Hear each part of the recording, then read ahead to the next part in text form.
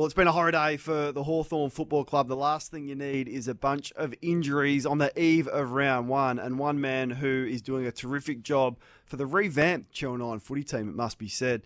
And it is on. There's a great rivalry. I want to ask you about that shortly, but Joshua Dawe is his name. He was at Hawthorn today. Josh, thanks for your time, buddy. No worries, Kane.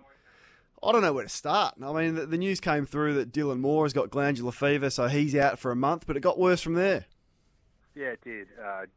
Carnage really, and these intraclub games are supposed to be a good way to warm it up, and in the end it's just been a disaster for the Hawks. So first it was CJ, and we know has gone over to Qatar in January to try to fix this soft tissue curse. He had groin and Achilles issues last year, and was looking really good. He was playing on a wing, bit of a different role for him instead of half back, and then he walked off right towards half time and just didn't look right, and you could see there was something in his eye that he knew he'd done something. Turns out to hamstring, so he's having scans, and we're waiting to hear back from that. It's hoped it's not on the serious end, but given his history of soft tissue, it's a real concern that they just can't get right at the moment with his body. He's such a talent, but he just can't keep his body on the park. And then it just got worse from there. James Blank, and you'll see the vision tonight on 9's. Such a simple little change of direction. Picked up the ball, was going into a tackle, sort of turned to brace his body, and his left knee under the weight has gone down, and he was in immense pain straight away. And again, you could just tell that it was serious, and scans confirmed pretty quickly that it was an ACL, and I think he knew not long after coming off. And that, if anything, is probably going to be the most damaging one, because they don't have a lot of tall defensive stocks. We know James Sicily, the skipper's a gun, and obviously Sam Frost is experienced down there, but it really falls away from there. And I guess you look to your man potentially, Kane, in Denver, Granger Barras, who's been unable to really come on as an opportunity for him. And we talk now about the SSP window as well. They've got until Monday if they want to try to sign a player. Ethan Phillips is a guy through Box Hill that has been training with them and has some good size, so maybe they look at that option. But the magnets have really been thrown around now for Sam Mitchell. You mentioned Moore, and obviously Will Day's already been ruled out of round one as well with that foot. So couldn't really be a worse day for an intra-club game down there, and it's sort of left them a little bit reeling, I think. Yeah, I think you've summed it up pretty nicely, because they're not just the players on the outskirts. They're seriously important players, none more so than Will Day. Now, the time frame for when he's back is still a little bit vague. He's not going to play round one. More, who knows how you recover from glandular fever. Sometimes it's pretty slow to coming back from that one, which is nasty and really affects your energy levels. And the key position player, and then the showpiece across half back they didn't have access to last year. So not great. What was the vibe like? I mean, as a player, whenever you see one of your teammates, particularly in an intra-club, go down, it's serious straight away. Did they stop play? Did they have a break? Did they call it off? Yeah, stop play immediately, and you could tell there was concern from the tackler, one of the young VFL boys, and he limped him off. He was pretty sore and pretty painful, but sort of as he came off towards the ground, he was able to put a bit of weight on it and walk it off. But as I said, there was shaking of the head and some real concern from the physios that did the ACL test in the 10 underneath, and I think the scans probably confirmed the worst. But yeah, they were definitely shaken up, and there was a bit of a lull in the rest of that third quarter before the rest of the game finished off. That they'd been sort of mixed teams in the first half, and then went into an A team versus B team setup in the second half. And thankfully, some of the forwards, the new forward line mix, they got Nick Watson. He's going to be a jet, and he showed some great signs, and he'll definitely play round one. And Marby O'Troll was pretty impressive. Kicked 3 or 4 goals and provided a bit of aerial support for Mitch Lewis and Jack Gunston as well, which the Hawks had probably lacked up the ground as well at times. So they lifted a bit of spirits in the fourth quarter, and probably the positives which Hawks fans can take away. Henry Huswaite's another young kid who might get a look in the midfield at times. So there are certainly some positives, but yeah, it's going to be, unfortunately, for the Hawks and Sam Mitchell a day where they're going to be sort of counting the cost of what's been a pretty horror intra-club. Yeah, so some of the positives, you've seen some vision on 9's. Marby O'Troll look good, and Hawthorn have posted some vision. And Watson, you mentioned, how did Gunston look?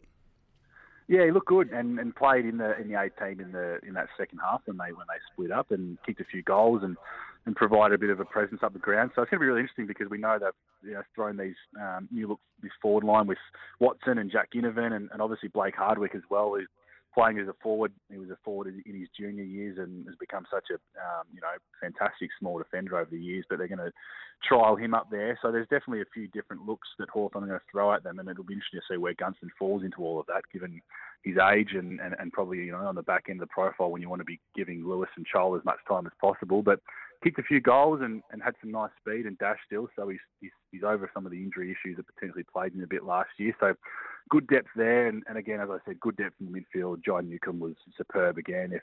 If you're a betting man, they might need to win a few extra games, but he's going to be right in the Brownlow hunt, I reckon. He's just such a strong, powerful player, and obviously with Will Day out, it's going to be pretty important. So there's good depth there, but again, the depth across half-back and defensively right in the full-back line, I guess, is probably going to be the big concern now. So some positives to take from two of the lines, and I guess now a bit of a watch on that defensive area and see who might stand up in the absence of James Blank. Josh Dawe's doing a great job for Channel 9. He's with us. He was down at Hawthorn today for a disastrous day on the injury front for the Hawks. They lost 3 key players today, which is certainly not ideal on the back of Will Day as well being out. What about Jack Ginnivan? You mentioned him briefly. Did he look fit? Did he look sharp? Yeah, looks fit, looks sharp. Probably a bit of a quieter day for Jack potentially. Didn't I think quite catch the eyes as maybe he has in a few past sessions, and I guess that'll be the challenge for him again with spots. And we're talking about Nick Watson, and can't forget Luke Bruce as well too, who's such an important part of that forward line and won't be giving up his spot pretty easily. So that's going to be the challenge for Jack, applying some pressure, and probably didn't, as I said, set the world on fire today. But, I think he's obviously going to be an important piece of their team to start the year, and it's going to be up to him to, really hold down that spot. It's going to be really interesting to see how they, shape that all up. We know, Mitch Lewis is a star when he's on the park and the support of Bruce around. But these guys are going to be, sort of hot competition. Connor McDonald's another one who is probably worth mentioning. He's playing across half forward and really wants to push into the midfield, but he kicked a couple of goals today too. So he's another one that's going to be, keen to hold on to his spot and not let a new guy like Jack Ginnivan come in. So there's going to be some good competition for him. He's not just going to get it given on a platter. You'd think he'd be there round one, but he's going to have to, perform. So good competition, I think, which is healthy for the Hawks forward line. Probably for those that are advocating for a mid-season trade period, probably a day that highlights perhaps why we need it. And Nathan Murphy yesterday from Collingwood, his timeline to return to play is still up in the air. We've seen McStay go down with a knee. There's carnage everywhere at Melbourne. There's carnage at Hawthorn. So if the AFL is looking at it going, we've probably made the right call on bringing it in, but perhaps 12 months too late. Yeah, exactly. And I guess thankfully for the Hawks, they've got a few days left with the SSP period until Monday if they want to act quickly there. But I think clubs have certainly been pushing for that for this reason. And these knee injuries, they're terrible, and they come in such the most minor and minute actions, and that's what it was with Blank. And you get a chance to see the vision, but it's such a shame, and it can be season over in a snap for a guy who had been showing a lot of promise. They just signed him up on a 2-year deal extension, so they were pretty confident about what he was providing, and obviously, he frees up James Sicily so well as well too, and allows him to do his intercepting thing. So, what does that mean for James Sicily's role potentially? In the early parts of the season, it's going to be another interesting ramification off the back of this. So, it's a real sting for them, and watching that now, I guess, over the next few days to see how quickly they move to get a bit of a replacement in, if possible, through the SSP process. Hey, before we let you go, you've really upped the ante down there at Channel 9, led by my man, Tony Jones, who's clearly cracking the whip, but Tom Morris has hit the ground running. Xander Maguire's done some really good stuff, and yourself, you're all over it, presenting exceptionally well to camera and out and about. How's the vibe at Channel 9? Things have, I feel like you've had a really big pre-season.